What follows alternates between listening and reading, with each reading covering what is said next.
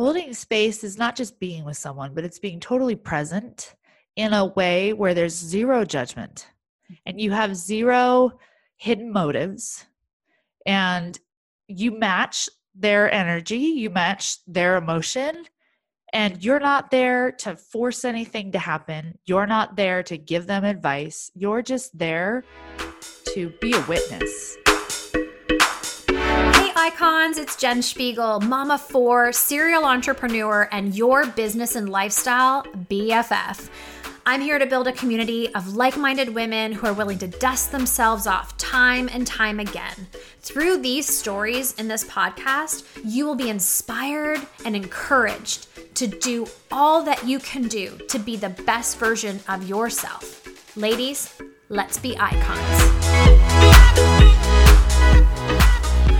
Hello, icons. Grab yourself a seat, get comfortable, because I have a very, very special friend to introduce you to. Her name is Joy Harrington, and she's becoming a fast friend. I think we're soul sisters. That's what I'm summing it up to be. For sure. And Joy is the founder of Level Up Babe. If you have not tuned into her podcast, please make sure you subscribe and do that right away, because her podcast is amazing. And she really specializes in social media coaching, especially with other coaches out there. She helps women level up in their businesses, their mindset, and their presence to go big online. She is an amazing wife to Peter and an amazing mom to 2 children, Simon and Scarlett. I love their names. And she has been a wife for 9 years, you guys. We're going to dig into that today. And I am just so grateful for your time and just all the gifts you're going to give us. Thank you so much. Oh my gosh, you're so generous in that intro. I'm like, can you intro me all the time? You know I can, and I would, because you're a special human being, and I love what's happening here within this community. We're really kind of locking arms as friends and as sisters to understand we all go through hard stuff, but it's what you do in the hard stuff that makes you and defines who you're becoming. Oh, totally. Yeah. Because everybody has hard, but not everybody uses their hard to their advantage. That's a good one. And I believe in that. And I believe we all think the hard's going to last a little bit too long, and we all think the light is going to last forever. And I just love watching successful women work through that. And you've done it in a very vulnerable, public way, which I think has really inspired me. And so I'd love just for them to get to know you. We'll go back a few years. Like, how were you raised? Where were you raised? What did that look like? Oh my gosh. I'm like, where to start? But I was born and raised in Maryland, actually. So DC area. And I was one of 9 kids. My dad is a pastor. And in 2000, we moved to Colorado because my dad was part of a church plant. And I was raised in very legalistic Christianity on the fundamentalist side. So I was very sheltered. I was homeschooled until 2000 when they decided to throw me into public school as a sophomore in Colorado. So I did experience some public school for that, and then lived out here in Colorado until I met my husband, and met him when I was 22. We got married when I was 25, moved to Idaho where he lived, and we've kind of been all over. We moved to Portland, had our kids there. Now we're back in Colorado. So we've kind of been down the whole gamut. That's amazing. So let's go back to being raised by a very Christian family, which I share with you in a different perspective. It wasn't necessarily the same structure, but I also came from a family of ministers. And so I know what goes along with that, which is a beautiful foundation of faith. However, I know with 9 siblings and all being homeschooled, there must have been some times where either you loved it or didn't like it. What was that process like for you? I mean, looking back now, it's a different perspective. I think when you're raised in it, you don't know anything else, but there was a name to uphold. And I grew up knowing that I was special and different in a pressure sort of way, because when you're a pastor's kid, and when you were my dad's kid, he was not only the pastor of this one church, but he was a founding pastor of a whole sisterhood of churches. There's about 250 of them. So everyone knew who we were. And so if we went to events, the pressure was on. And so I think growing up with that pressure, it caused a lot of pride in me, but also it caused a lot of needing to perform, right? Like getting my value from performing and showing up a certain way. And there was no room for being different. There was no room for being flawed, really. There was no room to question faith, right? To be someone that could possibly think differently. So it was very much a fall in line from a young age, and there's no room for feelings. So you just swallow it and fall in line. And yeah, you just had to push through. And that is a strength of mine and a weakness. Because today I'm someone that doesn't matter how I feel, I can show up and I will push through any wall pretty much. But at the same time, it's a weakness because then I don't know how to rest and I don't know how to just be, and I don't really do vulnerability that well. Like it really pushes me to slow down and be vulnerable and to allow myself to basically be human. Mm. Yeah. And I could imagine how that would ripple into your adult life for sure, where you almost suffocate your emotions too. I think sometimes, right? Just shove them down and put a smile on your face. Do you feel like that has happened in your adult life? Oh, 100%. Yeah, 100%. And I think it was partially why I ended up getting into an unhealthy relationship, right? Is because I didn't know how to recognize my own feelings or to acknowledge myself and love myself and know my worth, right? And I sought that in my performance. I sought that in other people. I for sure sought that in men. I was raised somewhat with a sexist view. So women were less than. They never said that outright wordly, right? But it was just kind of the expectation that men were expected to do big things and women were not. And so I think that's why I was codependent and got into a relationship with an addict, which is where we're going next. Let's go there. If you're willing to open that door, I'd love to hear that story. I actually have never heard this story before, so this is my first time as well. And I'm really, first of all, just want to say how appreciative I am to open this up for the audience, because I firmly believe you're going to serve people by sharing this story. Thank you for that.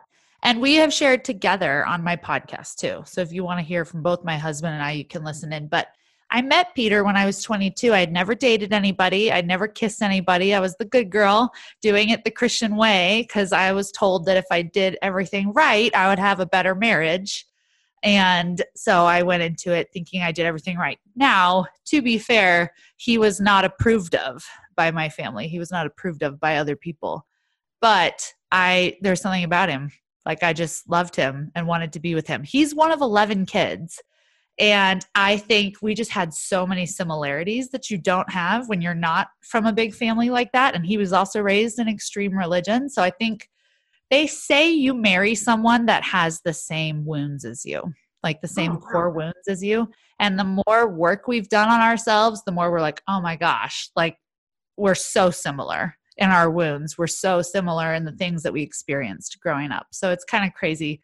But when we got married, we had been long distance for most of our relationship. So you know someone, but you don't totally know someone. And we went straight to getting married because, of course, I wouldn't live with him right before we got married, things like that. So got married, and I knew within the first year that something was wrong. I just felt like he was distant. I felt like he was kind of holding me at an arm's length. And I was like, really, this is marriage? It feels like we should be closer than this. And it just didn't feel like we had that connection. And honestly, it drove me to be very lonely in my marriage. I had just moved to Idaho to be with him. I didn't know anyone. And so I'm here in a very unhealthy codependent state, putting all my happiness on him. And he was in this state of wanting to hide because he knew if I got too close, I would find out things about him that he didn't want me to know. And he had to work and provide, and he still had a whole town full of friends. So there was this weird dynamic going on. I eventually ended up getting a job for a young chiropractor and spent a lot of time with this guy, and he began to fill my emotional needs for sure. I was really lonely, really unhappy, and I began to really look to this guy to fill my emotional needs. And ironically enough, Peter saw that, my husband, and it kind of made him feel relieved because he knew like, oh, good, if she can get it there, like maybe this won't work out because of her instead of her finding out about my stuff. Oh, wow. Like this weird self-sabotage, right?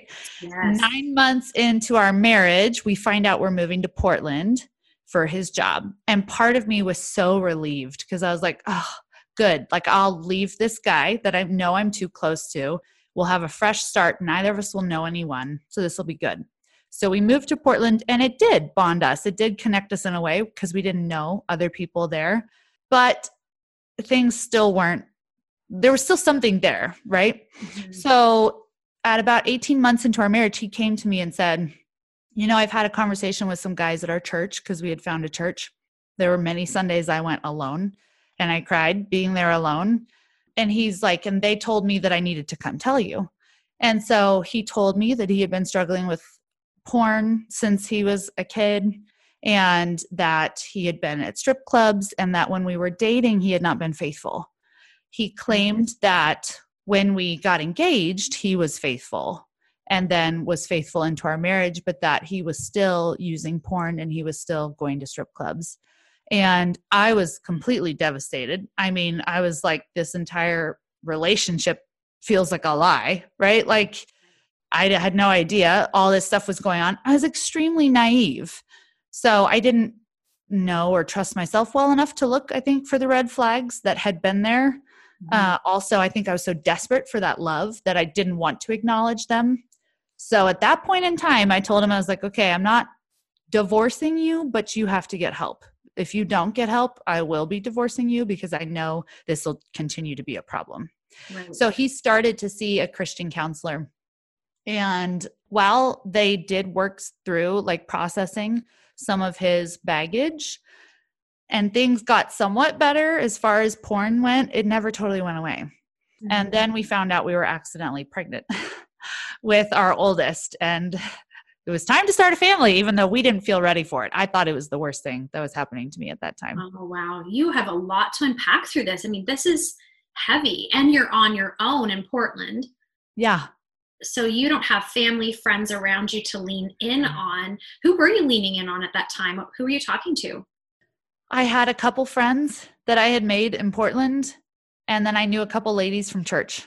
And then I had like a family member back here that I leaned on somewhat, but I didn't even want to tell the whole family, especially mine, because they didn't approve of him in the first place. So I knew they were going to be like, see, we told you type thing. Right. But I do remember there came a point in time when the family member back here in Colorado that I was talking to said, you know, I'm not out there. Like, and at some point, like, you made your bed, you have to lie in it.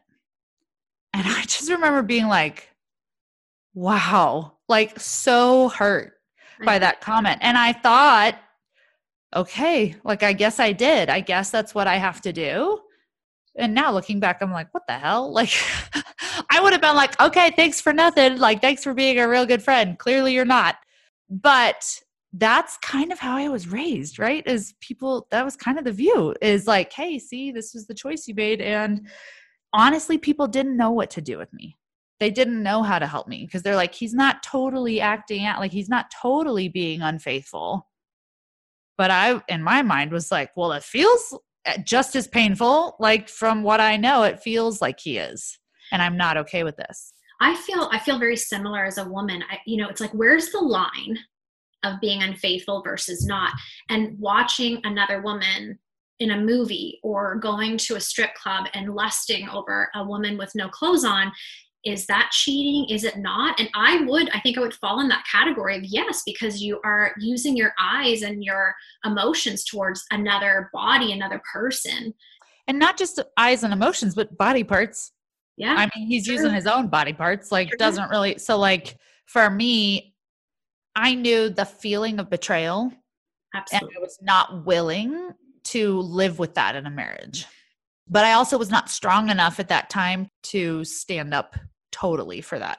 So I had insisted he get help, but I think I didn't know what to do. I didn't know where to turn. I didn't really grow up hearing about all of this. I didn't. So we just kind of limped through the next few years having our kids. And every so often he would tell me like that he had stumbled with porn, or I would see things or find things. And again, it was devastating every single time. And I was angry every single time, but I didn't know what to do. I didn't grow up hearing about it. So looking back now, I'm like, oh, that was an excuse. Like I could have gone digging, right? But I think I was just unhealthy myself. So I didn't know that I could ask for that from him. So we moved to Colorado after having my second baby. After she was 2 weeks old, we moved to Colorado, bought our first house. I have a toddler and a newborn. I start getting like postpartum depression, nursing issues.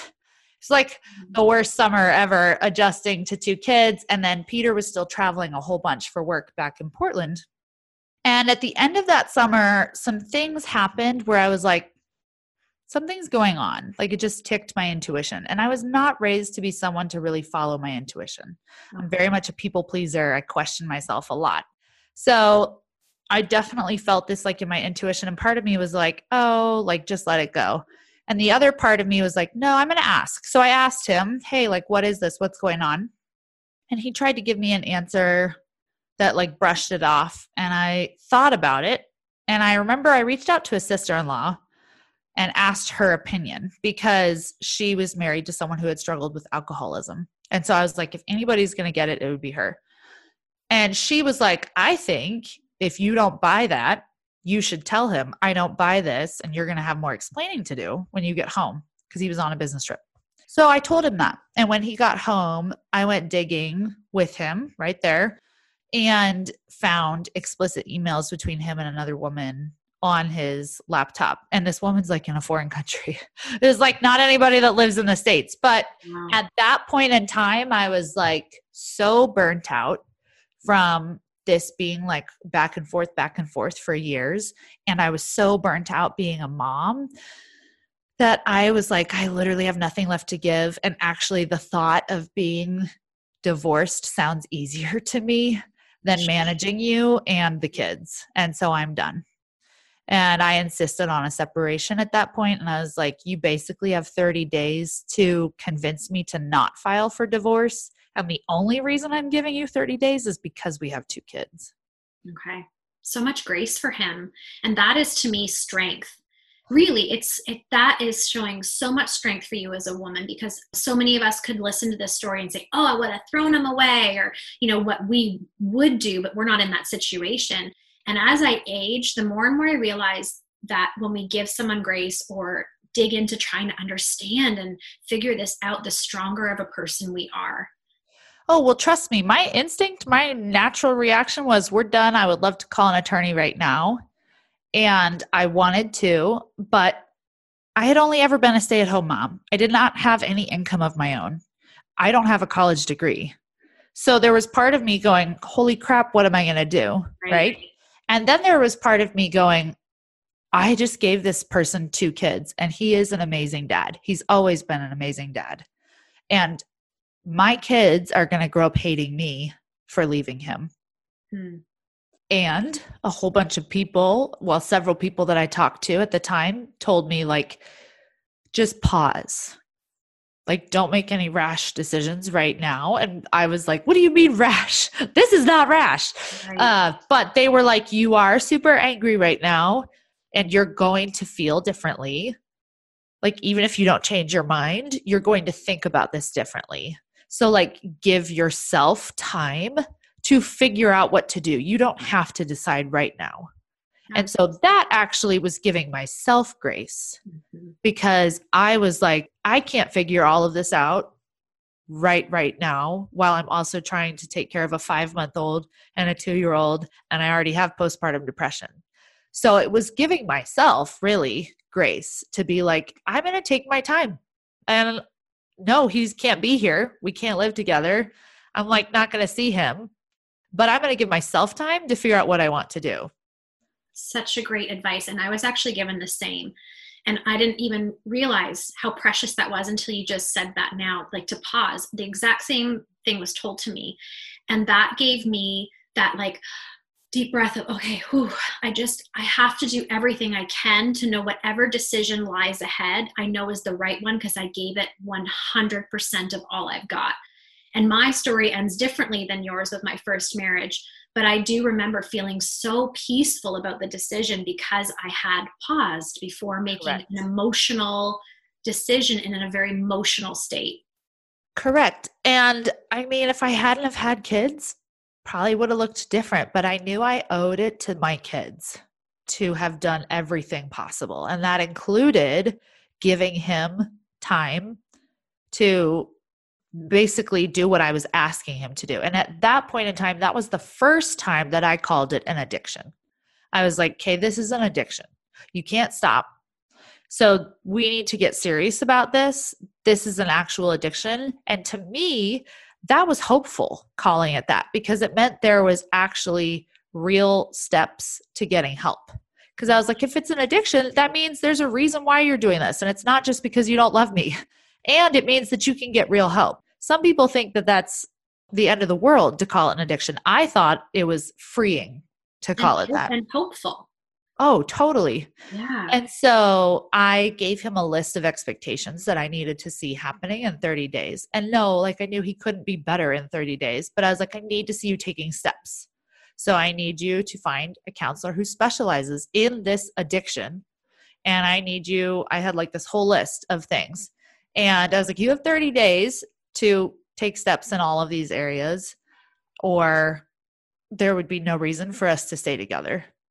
And so he was completely devastated and ready to do whatever it took. So it totally rocked him. And he did. He found an addiction counselor who specialized in this. And he and his wife had been down a similar road. And he now helps other couples. They live here in Denver, Colorado. And they saved our marriage. Like they saved him because it was the first time I met somebody else. And I was like, oh my God, like you speak this language. It felt like I was talking a different language that nobody understood. And I was like, you're telling me I'm not crazy. Like you're telling me that what I'm feeling is real and that I have a right to be angry. And you're also telling me there's a reason why he's doing this and there's a way out. Like that's amazing because nobody else had known even what to call it or like what my problem was. And of course, when you go through this like rock bottom, everybody that wanted to give me their input, one, didn't have experience with this, and two, they're either on the side of, what's the big deal? It's just porn. Like, that's not really infidelity type thing. Or they're like, why haven't you left him yet? Right. Both are not helpful for the woman in the situation because she's swimming. She doesn't even know what to do. She doesn't even know how to stay afloat right now. And so neither of those are acknowledging her own pain and saying, dude, I see your pain. It's real. Like, yes, this is not okay.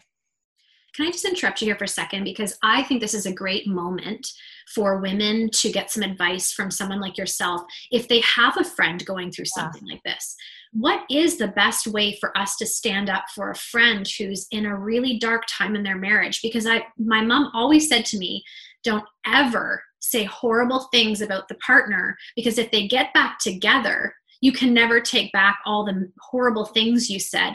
And truthfully, you said that to support the person. You wanted to make them feel better. So by trashing that person, she's like, don't ever do that, because then at the end of the day, you look like a really bad person. They'll never forget the words you said. So I loved that advice and I've always followed it. But I do think we need to also stand up for a friend who's going through this. What could we do? What could a friend do in that time that would have really helped? Show up for me. Like, you're my friend. So where am I in all of this? Not one person showed up at my door. Wow. No one came to my door. And they all said, let me know if you need something, but you're so in it, like you're drowning so much that you don't even know how to ask. So I needed somebody to show up with a bottle of wine and some chocolate. Yeah. No words of advice, just a hug. I feel you. Like showing up at my door and saying, you're not crazy. Your pain is valid. You are allowed to be angry. Mm-hmm. You are allowed to feel this way. What do you want? And What do you like? Yeah. And just listen and just be with them in whatever state they're in. If they're angry, awesome. I can hold space for you. If you don't want to talk because it's too hard, awesome. I can hold space for you and we can just drink wine. Like whatever space they're in, just hold space for them. And then if you do want to try to have conversation to help them stand up for themselves if they need to, ask questions. Yeah. Just ask questions about what do they want? What do they feel they deserve? What would their ideal marriage look like? You know, like what advice would they give their daughter? It's so good. I hope you are all listening to this and really absorbing. Not maybe you're in the heart in your marriage and you're thinking, yes, this is what I need from a friend. But if you're not, we have to know how to stand up for people in this moment as a friend. Going back, would you, let's say you're talking to somebody right now who's going through this. Should someone ask their friend for this? You know, should they say, I just need a bottle of wine and chocolates? Or can we just be better friends at knowing that's what someone needs? You know what hear what I'm trying to say? Well, I think we need to be better at asking for what we need. Okay. But two, when people are in grief, and grief is so real and it takes you out, it takes you over, I think we as a society should be better at showing up. And showing up does not mean showing up and throwing a casserole at someone. Right. I'm tired of the food being like that. This is how I show up. I just take them a casserole and I leave because I don't know what to say. Right. That's not like really showing up. Showing up means you know how to sit with someone when it's really uncomfortable. Mm-hmm. And guess why it's uncomfortable for you? Because you don't know how to hold space for somebody else's emotions. And I want to talk about that for a second, holding space. So I'm doing breath work right now. And my therapist actually said, do you know what holding space means? I'm like, yeah, just being there for myself. And she's like, no. And she said it beautifully, but so you've used that term a couple of times. So I would love you to describe that because a lot of people don't understand what that means. Holding space is not just being with someone, but it's being totally present in a way where there's zero judgment and you have zero hidden motives and you match their energy, you match their emotion, and you're not there to force anything to happen. You're not there to give them advice. You're just there to be a witness, basically. That's perfectly said. And I think that needs to be better understood. I really do. And when you're asking questions, they need to be with zero judgment of their response and with zero manipulation behind them. Because so many of us also ask questions because we want to manipulate someone's thinking. That's not asking good questions.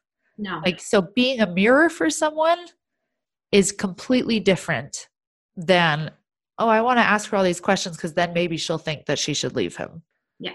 Yeah, to try to get, you're right, to manipulate into what they think should happen. Correct. Just letting you verbally process with someone who is safe. Yeah. Oh, this is good. And this is making women better right now. This conversation, it needs to be louder and prouder because we all need to show up better in these situations. I really believe it. So Peter obviously has a lot to work through. And I'm sure he had a lot of shame attached to this as well, because you're telling me like he was a great dad and he was devastated by you leaving him. So obviously he loves you immensely. What's that process like for him? Well, the process for us immediately was getting into counseling with that counselor. It was like 2 times a week.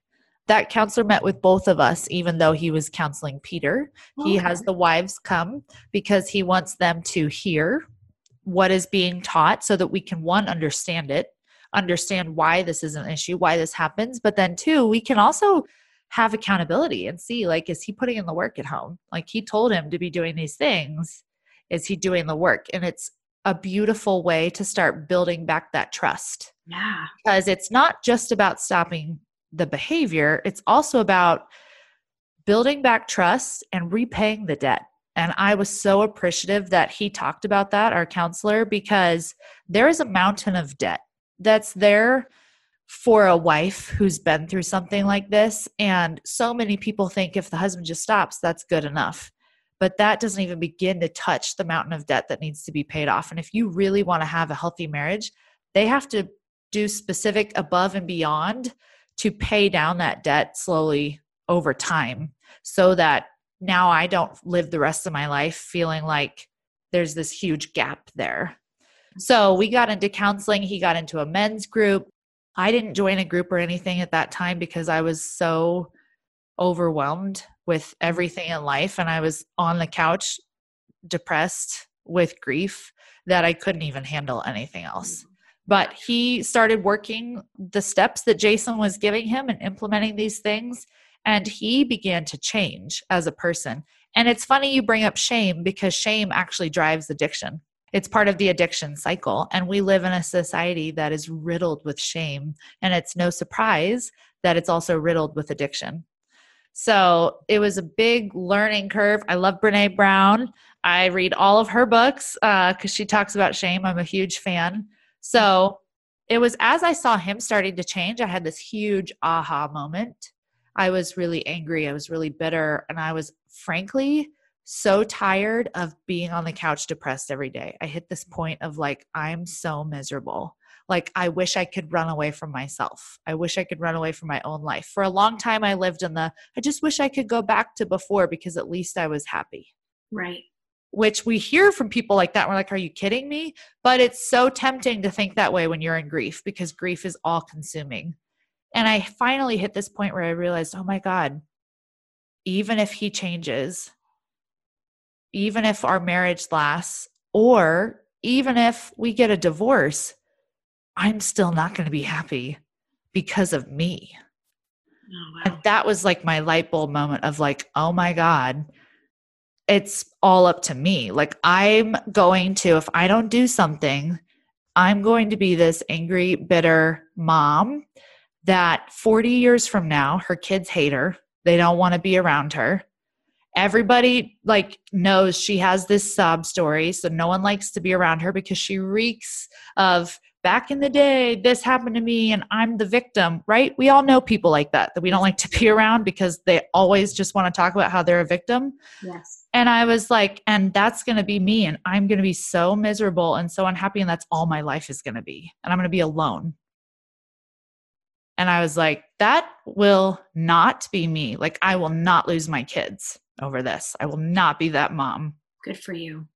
So that was my rock bottom, and realizing, oh my God, it's time for me to work on me. No matter what happens in our marriage, I have to change. Mm-hmm. And I see you getting emotional telling the story. I know it's not your first time. And I'm curious a little bit, is it because you're seeing your strength? I hope it's because you're seeing your strength. I know there's sadness and memories that I'm sure you wish weren't there, but at the same time, they built your marriage into what it is today. So I guess we can't wish it to be different, because it means what you're in right now would be different. But I really, as a woman to woman, want you to know how much I appreciate your story for the strength. It's making me want to stand taller in my shoes because of your incredible example. So I want just to honor you in that. Thank you for that. I think it's a mixture, honestly. I think, yes, I see my strength. Yes, I see like how beautiful it was, that it was really what changed my life. Yeah. And now I can look back and be like, oh my God, that was the best thing that ever happened for me, because I was someone that needed to change. I would never go back to who I was then. I look back at that girl and I'm like, I don't even know you anymore. And I'm so thankful. But at the same time, I remember the pain. Yeah. Yeah. And we don't dismiss it, and because you can't. Pain is what was needed, right? To like go to the next level. Pain is what was needed to force me beyond myself. That's good. That's a quotable moment right there. Beautiful. And it does. The uncomfort of life, the dark, hard times are really, it's like they mold you into this better version. They say, diamonds are made under pressure, and it's factual. And I was just at a conference this past weekend, and one of the things that really I've resonated with was, she said, in hard times, and there are hard times we go through, people say everything happens for a reason. She's like, how can you make reason out of some of these things? What do you mean everything happens for a reason? She's like, I don't believe in that. I don't buy into that story, but I do believe something beautiful can come out of everything. A silver lining is there for everything. And you have always, obviously, you and Peter have grasped onto that. And just, I can only imagine your circle, your peer group, watching the two of you and witnessing two people actually come together through this really painful, emotional time and build this marriage that you have today. How awe-inspiring. Thank you for that. And I don't think, not everybody knew at the time. And I don't know that everybody totally understands, especially people who haven't lived through something really hard in their marriage. And so I'm not sure everyone grasp the gravity of it. I'm not even sure I totally give myself enough time to grasp the awe of it, right? But I know for sure we both are two completely different people. It actually ended up being the vehicle that I swear Jesus used to save us out of our own bondage. Ooh. I feel like he came for us through this story. He saw the chains that we had from being raised with such wrong views of him and Christianity and all these things, and was like, I'm bringing you out of this, and it's going to be painful, but that's what's required to open your eyes. That's good. You got me going now. That was beautiful. I truly see it that way, because I don't know that we ever would have woken up to the wrong religious beliefs and just things that we always had known, right? So you only know what you know. And I think we would be passing it down to our kids right now. I think we would be passing down certain ways of being and certain habits and certain expectations and ways of talking to our kids and ways of training them that we were raised with, that now I'm horrified when I think about. So I do think of it as being this beautiful thing. Well, and it's interesting because your biggest fear, you mentioned a couple of times, is your children hating you or resenting you for whatever reason. It's really interesting because now it's the complete opposite. You are raising them as a more fulfilled, more understanding, more open human being. So isn't it interesting that you feared that the most, but yet through this, you became a better parent and wife and human being for them? I just think that's incredible. Totally. And that's what I mean by we have the option to use something hard, but we don't always take it, because everyone has hard things happen. And it would have been easy to just sit back and say, I don't want to do this.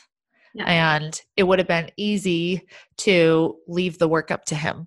It would have been easy to just wait. I'll just wait till I start to feel better. Yeah. And I have to say, in all transparency, I would have likely, and I may still have likely, so you definitely spoke to me through this interview and this conversation. I tend to be the person where you go do the work. Something's wrong with you. You have to go fix things. And you have taught me through this story, because you are right. It's up to me to be happy and fulfilled, and also up to your partner to be happy and fulfilled. And when you do it together, I was talking to somebody else and they said, you, as long as you're on two different tracks going in the same direction, you're okay. You don't have to be on the same track. But I like that. Right? But when you're on the two different tracks and one's going east and one's going west, that's when there's a severe problem.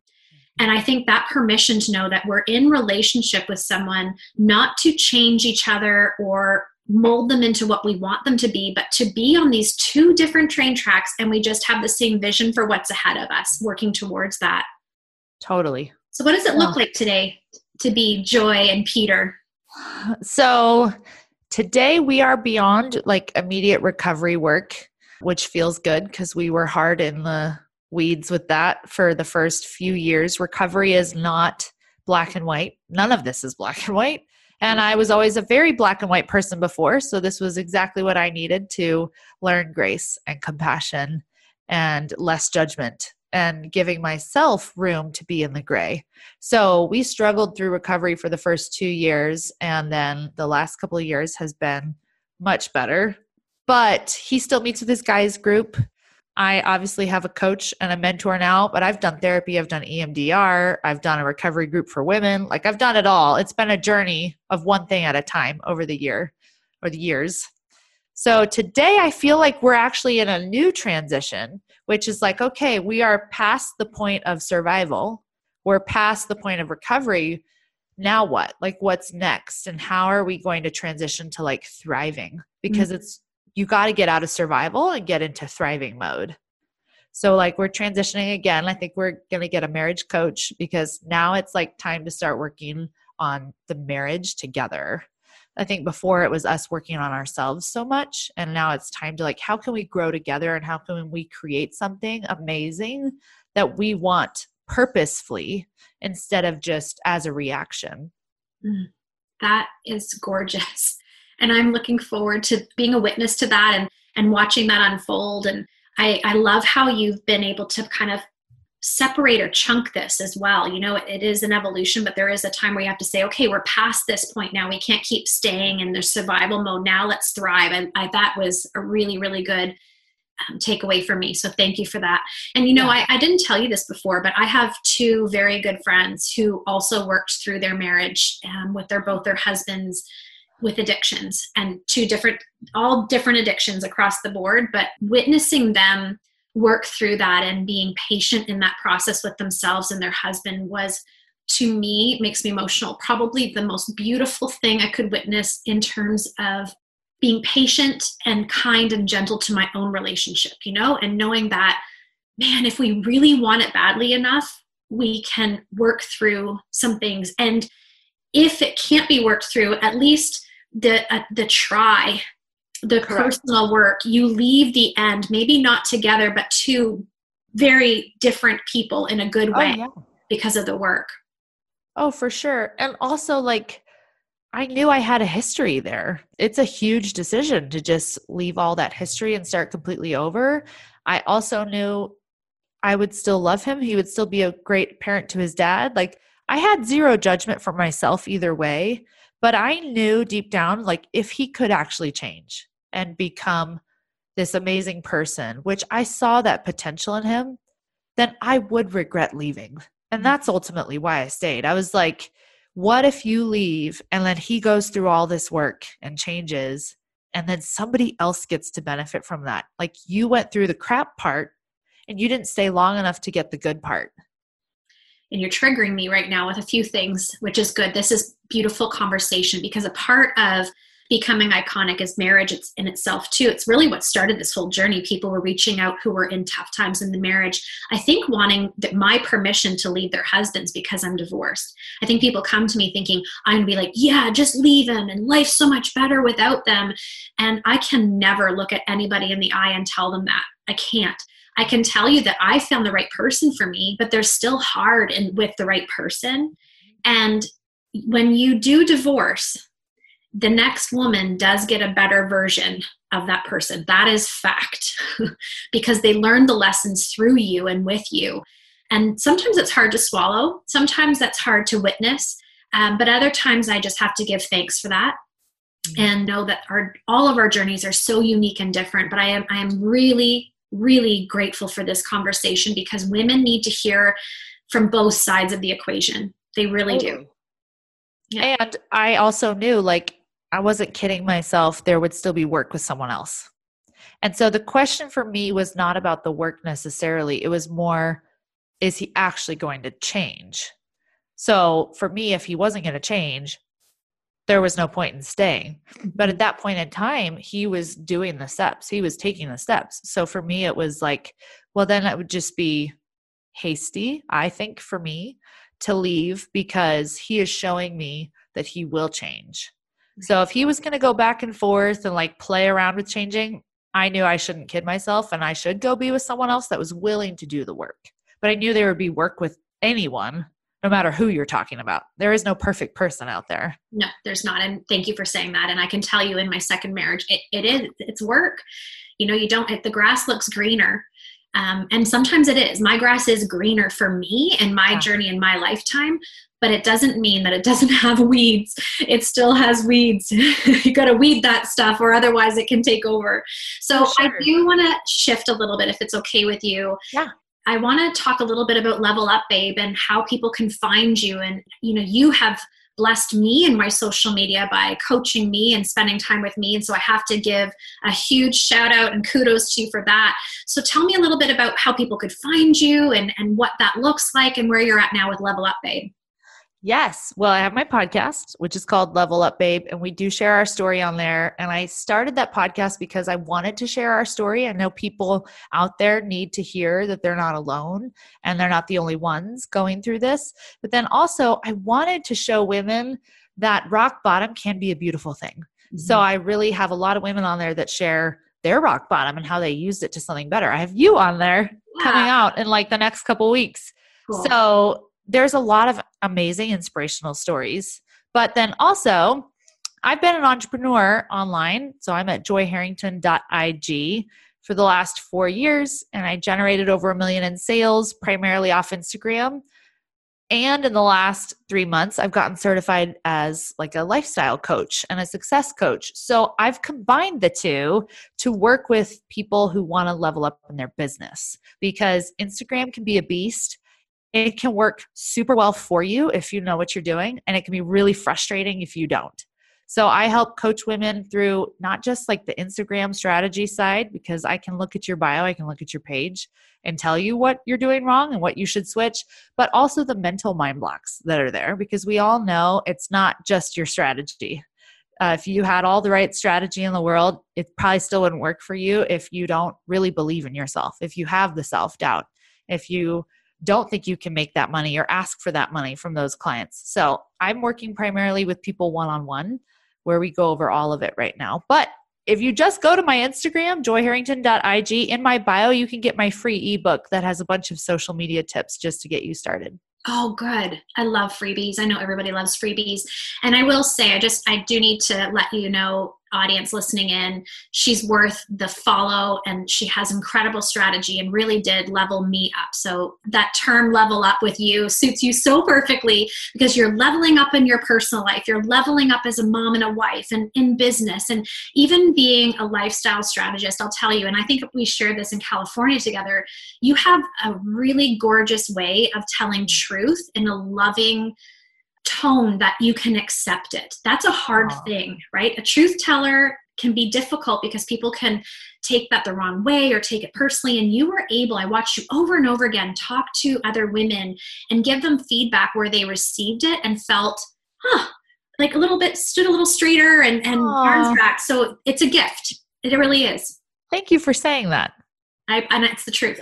Yeah, it's the truth. So thank you for your time. I think this podcast could go 2 hours long, truthfully. I have 1,000 more questions, so maybe we need to do part 2. But I just want to reiterate that I know you blessed people through this story. Please thank Peter as well, because I know he has to be willing to share this as well. And let him know we're grateful for him too, and grateful for your story. And I am excited to see you go into thriving together. That's an exciting thing. Well, thank you for having me on. I think you're an amazing woman, and I love the fact that your podcast is like off the charts from day one. I'm a huge fan. Oh, thanks, Joy. Love you lots, friend, and we'll tune in next time. And oh no, I have to wait. Hold on. Stop. We got to end with the question. I was so excited I didn't even ask you. So I end every podcast with this question. Yeah, I almost left you. I would have had to do like a insert. How are you going to be iconic today? Today, I'm going to be iconic by leveling up in some way in my life. I make it a goal to every day learn something new so that I can consistently grow and level up, because I do believe that's what life is about. So I will be leveling up by learning something new today. Not sure what yet, but I do make it a point to learn something new. I love that. That's a beautiful goal for a daily goal. I love that. Thank you so much. And that's one that everybody can take with them, actually. So I appreciate that tactical advice as well. It's really good. Okay, friends. Thanks. Let's go be icons. Thank you so much for being a part of this podcast. It really means the world to me. I would be so appreciative if you would take 1 minute of your day and give a 5-star review and share this on your social media. You can find me on the gram or Facebook, and don't forget our website, becomingiconic.co. Ladies, stand taller today. Roll those shoulders back, chin up, and go out and be iconic.